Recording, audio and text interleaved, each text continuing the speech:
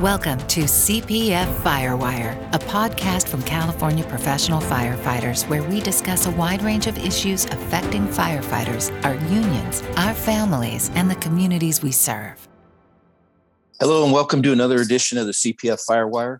I'm Brian Rice. I'm the president of the California Professional Firefighters. And, just about everybody listening to this program, whether you're a firefighter, a family member of a firefighter, or just a member of the general public, something that certainly we know in the profession, the job of a firefighter is incredibly intense. It takes a physical and an emotional toll, and it's call after call over the course of a career. It doesn't just wear down our physical bodies, our knees, our shoulders, our elbows, our backs, our neck, but it wears down your spirit, and it really saps and damages your emotional strength. And I'm going to give you some numbers here that are pretty staggering. And we get these numbers from the Firefighter Behavioral Health Alliance. I believe that is the work of Jeff Dill. In 2015, there were 156 firefighter and EMS worker suicides. 2016, 153. We'll jump up to 2019. We saw 144. 2020, 126. And then 2021, we had 90. We know that it's underreported, that we're probably not catching every member that we've lost to suicide in any one of those years. And it's a pretty staggering thing to think about. And for me, I think of the guys that I knew while I was on the job in Sacramento that killed themselves. And one in particular, his name was Bill. I worked with him at our Engine 8 when I was brand new. Bill was one of the first back in the day EMT2s. And we were BLS. And on an incident back in that day, our use of SCBA wasn't always as consistent as it is today. But he got some pretty superheated smoke and gases and ended up with a very acute case of COPD and really job-induced asthma. And it forced Bill, he was forcibly retired. He committed suicide, and he was found in his car. And this is about 7 years after he left the job. He was found in his car with his fire department ID on one side, on one thigh, and his badge on the other. And he had shot himself in the chest. Sometimes the scars of this job never leave you, and they follow you into death. A few years back, in the state of California, we took a major step in recognizing and addressing the behavioral health challenges that our members face. And that's what we're going to talk about today.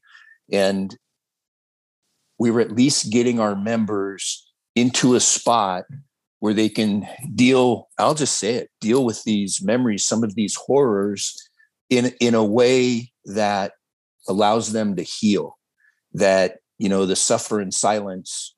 I'd like to say days are over, but we all know that, we know members on the job that still try to handle it themselves. And it has, some are successful, some aren't. We can go into that. But where we want to talk about today is the importance of peer support, the presumptive, and then the confidentiality.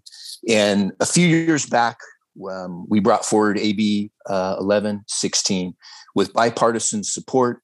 The legislature passed a package of measures that included a major push towards building up critical peer support services for firefighters and emergency service workers, police officers in California. And the Firefighter Peer Support and Crisis Referral Services Act, it sets up a statewide standard for firefighter peer support.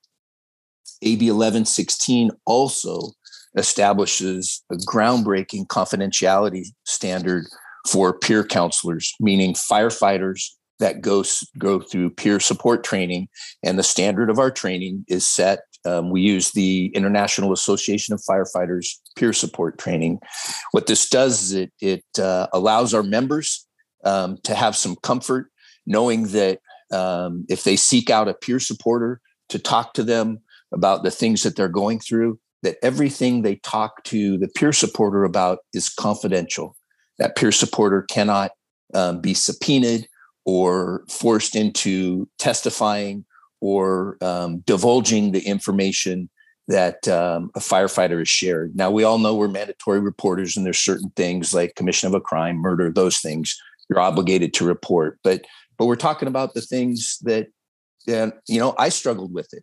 I struggled with prescription drug use, and there was no way in hell I was going to tell anybody about that because the potential that it gets reported. I don't now. I want everybody to know that. I've on quite a journey of my own, but I am clean and sober. But if you're sitting there thinking you're the only one, you're not. And that's what part of this discussion is going to go into. And today, we're joined by the author of that legislation, Assembly Member Tim Grayson. Mr. Grayson is a Democrat from the Northern California area, and he's been a supporter of local firefighters in this area forever. And Assembly Member Grayson, I'm going to drop down Tim, not only as a colleague and somebody that we and I work with directly. Welcome to the CPF Firewire. And if you could just take a minute and introduce yourself to the listeners, and then we're just going to have a conversation and talk about peer support and the importance of. So, Tim, thank you so much for joining us today. Brian, it's my pleasure and so much an honor to be able to join you today. I have served in the Assembly, California Assembly, since 2016. I represent East Bay area, Contra Costa, with Concord being pretty much the center of my district, going all the way over, eventually with the new district into Brentwood, and as far the other way as Rodeo. It is my pleasure, honor again to be with you today. And I will tell you, it was groundbreaking legislation, AB 1116, something that I was absolutely believing that would be life-saving. And I'm looking forward to our conversation today. Well, it's like I said, Assembly Member Grayson, it is it's just a pleasure to have you on and to be able to talk about that journey that we took together with AB 1116 and kind of not just, how a bill comes to be, but also to talk about, we're going to talk about tangible things that this bill has made a difference in since it became law in the last couple of year or so. And, as I mentioned at the top of the show, being a firefighter, it's a high stress job, both physically and mentally. No one gets out of this job unscathed. You're going to come out of this with some dents and scratches, and some of them might be really deep, anywhere from depression, substance abuse, suicide. We're even seeing some domestic issues. And I touched a little bit on my own situation. I'm the guy, nobody knew it. And I didn't really talk about it because I thought I was the only one. My family has had a history of alcoholism, so I've always been very wary of that. But I fell into prescription drugs, and a lot of it was over anxiety of the job, worrying, staying up all night while you're on duty, worrying about your crew. And nobody knows this. I didn't tell anybody about it. But what's worse is I didn't really have anywhere to turn. Tim, we could go to fire stations all over California and find the same type of story. And that's kind of what I wanted to talk to you about. How did you become aware of the issues surrounding firefighter behavioral health and post-traumatic stress? How did you get introduced to it? And what led you to go, I need to do something about this? Well, I will tell you, it was connected with my job as a critical response chaplain for the Concord Police Department. And as you well know, in many calls, it involves first responders, not just police, but would also involve fire. And first of all, I wanted to address something you brought up about everybody is impacted by the stresses on the job. And picture it, Brian and others, picture it like a cup. And life itself is going to begin to fill that cup. And then you compound it with a significant other, and then children, and then bills, and obligations and relationships. And then add on to that an incredibly high-stressed job, such as a firefighter. And that cup begins to fill up. And if there's nothing purposely put into life to help drain that cup, it's eventually going to fill up and overflow. And there were a few occasions while chaplain that I saw and became aware of the post-traumatic stress. But it wasn't until later on that I realized the magnitude of it when I learned about the suicides. I became aware of the post-traumatic part when, as a chaplain, I showed up on a call. It was a Saturday before Easter, and a Cadillac Escalade going over 70 miles an hour went head on with a father on a bike and his daughter on a bike. The other daughter was skimmed by the Cadillac Escalade. Obviously, as we know, the father and daughter were killed instantly. This happened right in front of Station 10 in Concord. And as I was there working with police officers, working with the daughter that had survived and other folks that were showing up on the scene, I noticed standing over on the side after the scene had been secured and things were starting to turn into more of an investigation, that there were firefighters, and the look on their face was devastation.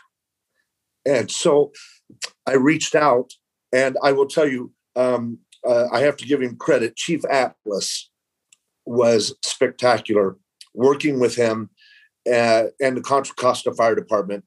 And I went and participated in a diffusing and a debrief with that station. And that's when I was so impacted by behavioral health and what firefighters go through. And every one of those calls, whether it's that significant or whether it's even a small call, it's adding into that cup. Suicides became so apparent to me when I became assembly member. I already knew coming in to be an assembly member, I was going to do something about peer support. I just didn't know to what extent and what it was. And then when I connected with CPF, it became so obvious to me exactly what needed to be done and how far we needed to go with it. And that's when you all became such an incredible partner. And this would have never, ever, ever happened without CPF and your partnership, Brian. Well, you know what, Tim, I can tell you and really tell everybody listening out there.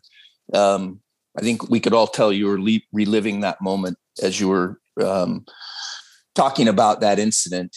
And that's what I think the lift that was done, the team effort between every firefighter, police officer, assembly, Senate member, our governor for signing, was incredible on this bill. I can remember being at a behavioral health conference, and we tried this. We didn't get it through the first time. We tried this bill twice, and Governor Brown vetoed it for several reasons. But I remember being in this seminar, and this came up, and listening to the speakers that were on the podium basically saying it's never going to happen. I think the reason we were successful, number one, is it was right. But number two, this is one of the handful of bills that I've been involved with that we could say our major supporter was personally invested, and that would be you. And you have, all 30,000+ members of the California Fire Service and police officers too. We all thank you for that. And your investment there, it is saving lives. Talk to me about how important it is on the confidentiality piece for a member to come to you as a chaplain, a person of faith, to be able to talk to you and know that it's between you and I, and you're going to direct me to help. How important is that confidentiality piece to you as a chaplain and a person that works in peer support? Yes, Brian, that without confidentiality, peer support is completely undermined. It's very surface, and it's a program. It's a nice program to put on some flyer or folder, and it doesn't really reach into the life. It is the confidentiality provision that makes peer support work, because a member, a firefighter, has to know that when they go talk to a trained peer support person or a counselor or a peer, that whatever they say is going to be held in the strictest of confidence. And that way, their career is not in peril. What they say is not going to be turned around and used against them. And they're not punished for seeking out help for behavioral health. And really, that's what makes them a great person, but a great firefighter, and someone that we want to be a first responder that is out there helping our community, is someone that has strength, that's strong. They have this interaction, this engagement, the freedom to do so without putting their career in peril. So again, confidentiality is everything to this program. And without that provision, it really wouldn't work. And that's the whole incentive for firefighters, to be able to talk to a peer support person, simply for that fact that, listen, I know what I'm going to say is not going to be used against me. It's actually going to help me.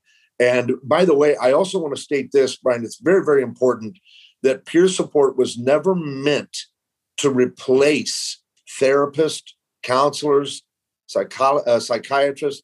It was meant to be the first step, something that they could open up, begin to talk, learn how to talk, begin to trust. Trust is a huge factor.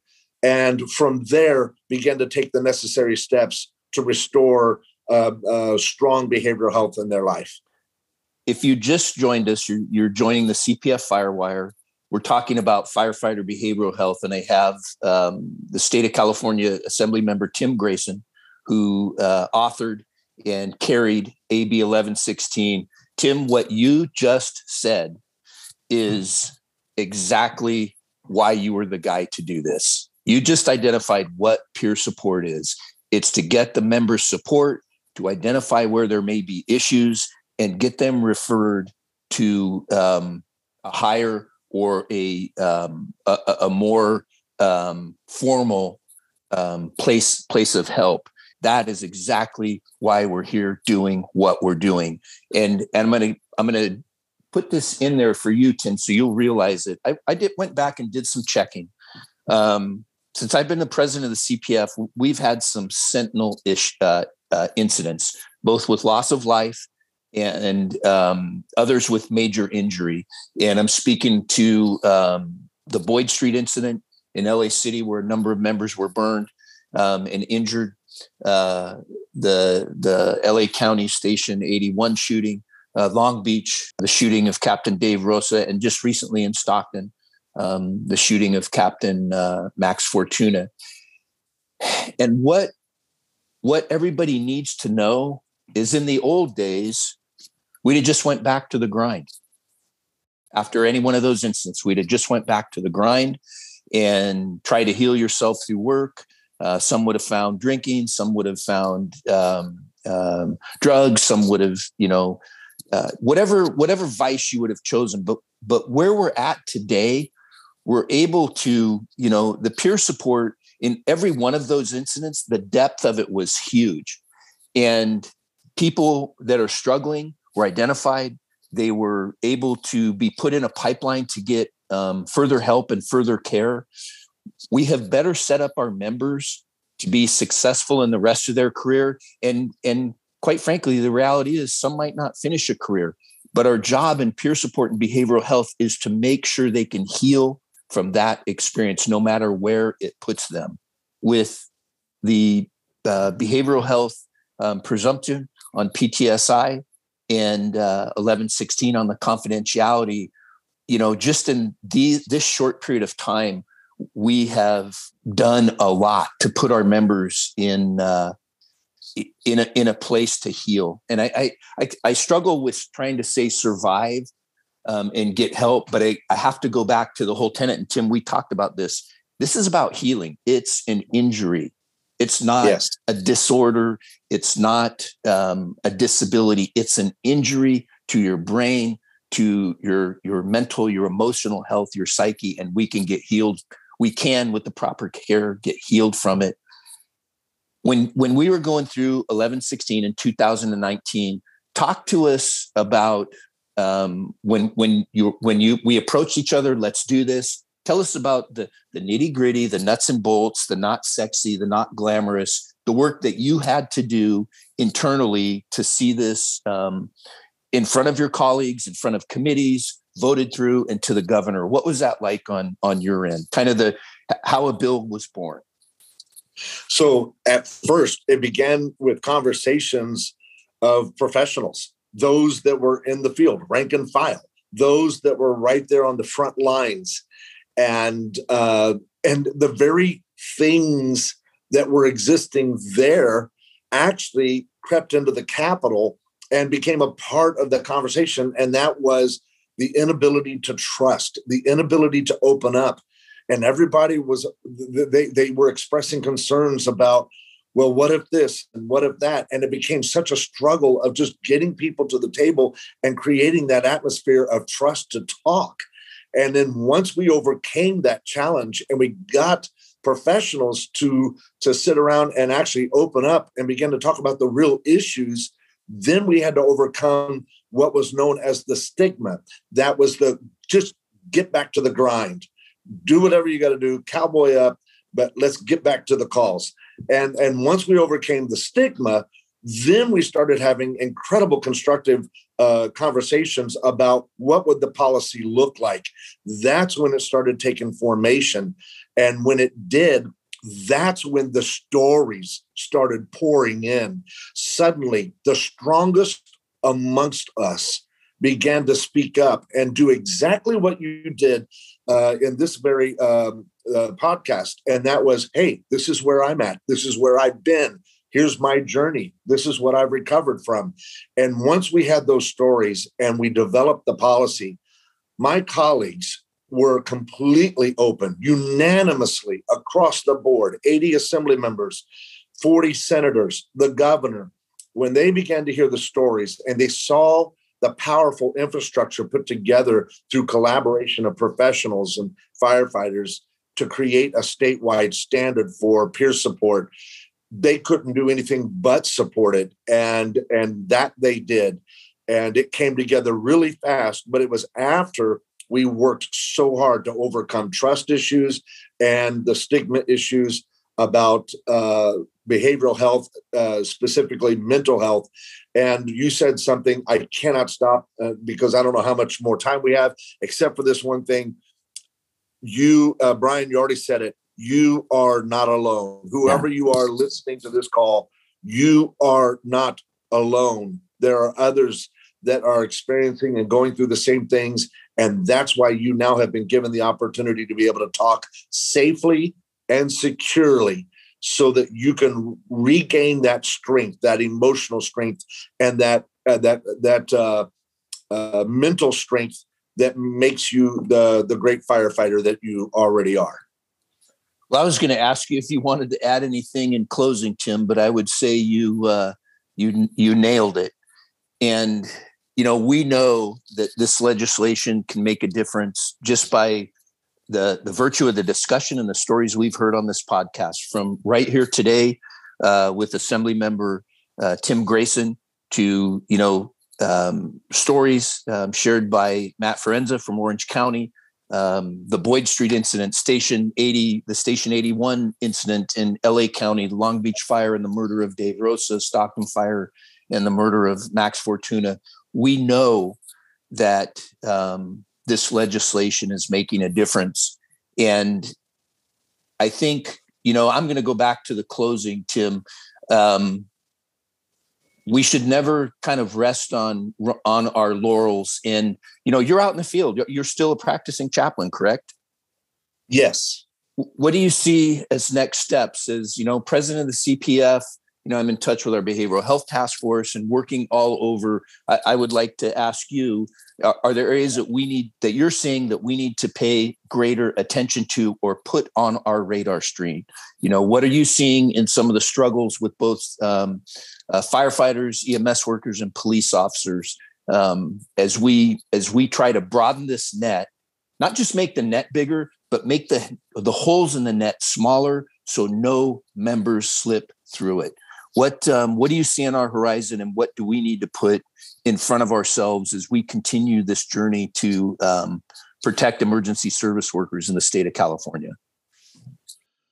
I think there's a lot we can do, and it would be on our part here as elected officials, and that is to work vigorously to participate in rebuilding trust between our first responders, in particular police officers, with our communities, but then also making sure that includes all first responders, firefighters, EMT, paramedics, and then also in building that trust, making sure that we provide ample opportunity for folks who are seeking for that path of recovery or that path of healing to be able to do so and not feel like it is a bad thing or that they're weak, because you can be strong and you're still. I don't know what firefighter wouldn't be impacted by the scene that I was on that Saturday before Easter, and no matter how strong you are. So I think making sure that our stations are places where we have a place or a spot or something where firefighters on a regular basis come together to just talk and diffuse. And it doesn't have to be long. It could be 5 minutes one time. And if it's been a busy week, it'd be 50 minutes the next time. But just making sure that there is a regular schedule. You already said it in closing. Don't sit on your laurels. Make sure we're proactive. Make sure we're watching out for each other. And if you're someone that sees someone that are showing signs of struggling, then you be proactive and go to that peer support counselor and just drop a little hint. Hey, you might want to check in with this person. And that's something we do on a regular basis at Concord Police Department. Well, you've been listening to the CPF Firewire and California Assembly Member Tim Grayson. Tim, I would just want to thank you for joining us today. And thank you so much for your work with CPF on this issue and with our law enforcement brothers and sisters. It is incredibly important to all of us that work in emergency services. And brothers and sisters, if you're struggling with a mental or emotional issue that this job can impose on you, I strongly urge you to seek out peer support resources. If your department or local union has the services, take advantage of them. And if they don't, Assemblymember Grayson's legislation makes it easier to get them started. Don't be afraid to talk to somebody. It could save your life. This is Brian Rice. I'm the president of the California Professional Firefighters, and I want to thank you for listening, and join us again soon for the next CPF Firewire. You can find CPF Firewire at Apple Podcasts, Spotify, Podbean, or wherever you find podcasts. Be sure to subscribe so you'll never miss an episode. You can also find CPF Firewire at the CPF website, www.cpf.org, and on the CPF YouTube page. We're always interested in getting your feedback, comments, and criticism. Tell us what you'd like to hear about. Drop us a line, info@cpf.org. CPF Firewire is a production of California Professional Firefighters. Our producer is Carol Wills. Our engineer is Matt McDermott. Please join us next month for another edition of CPF Firewire.